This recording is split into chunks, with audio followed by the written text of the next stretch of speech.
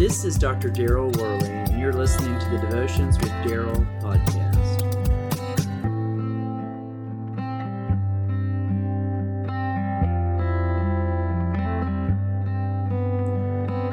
Holy, holy, holy, Lord God Almighty. Early in the morning our song shall rise to thee. Holy, holy, holy, merciful and mighty, God in three persons, blessed Trinity.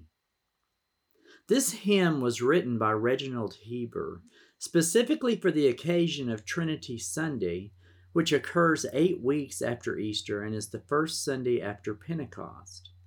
The emphasis for Trinity Sunday is to reaffirm the doctrine of the triune Godhead.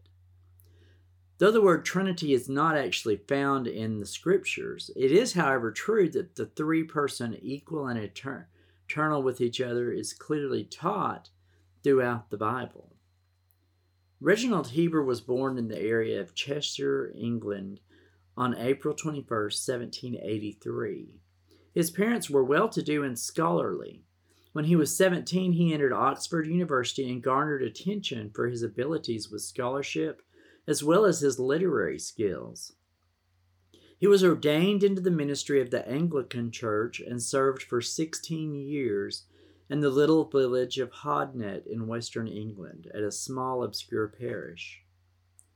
Throughout his ministry, he was known and respected as a man of rare refinement and of noble Christian character. Heber was also a noted prolific literary writer and made frequent contributions to magazines with his poetry, essays, and hymns. In 1823, at the age of 40, he was sent to India to serve the Bishop of Calcutta. This responsibility included the island of Ceylon and all of Australia, as well as India. The pressures of this work, along with the humid climate of that area, wore heavily upon his physical health. One Sunday morning, after preaching to a very large outdoor crowd of Indians on the subject of the evils of their caste system, he suffered a sunstroke and died very suddenly.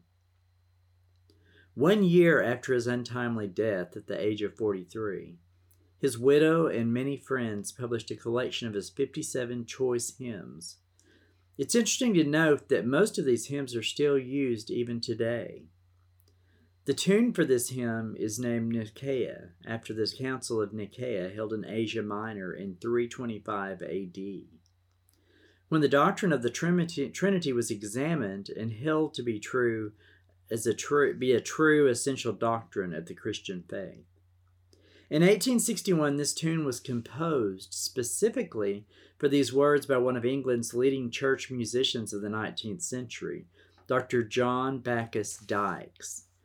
He was a popular composer and contributed more than 300 hymn tunes, many of which are still in use today. The basis for the words to this hymn are found in the book of Revelation. Each of the 4 living creatures had 6 wings and was covered with eyes all around, even under its wings. Day and night they never stopped saying, "Holy, holy, holy is the Lord God Almighty, who was and is to come." Whenever the living creatures give glory, honor, and thanks to him who sits on the throne and who lives forever and ever, the 24 elders fall down before him who sits on the throne and worship him who lives forever and ever. They lay their crowns before the throne and say, "You are worthy, our Lord and God, to receive glory and honor and power, for you created all things, and by your will they created and have their being." That's Revelation chapter 4, verses 8 through 11. Holy, holy, holy, God in three persons, blessed Trinity.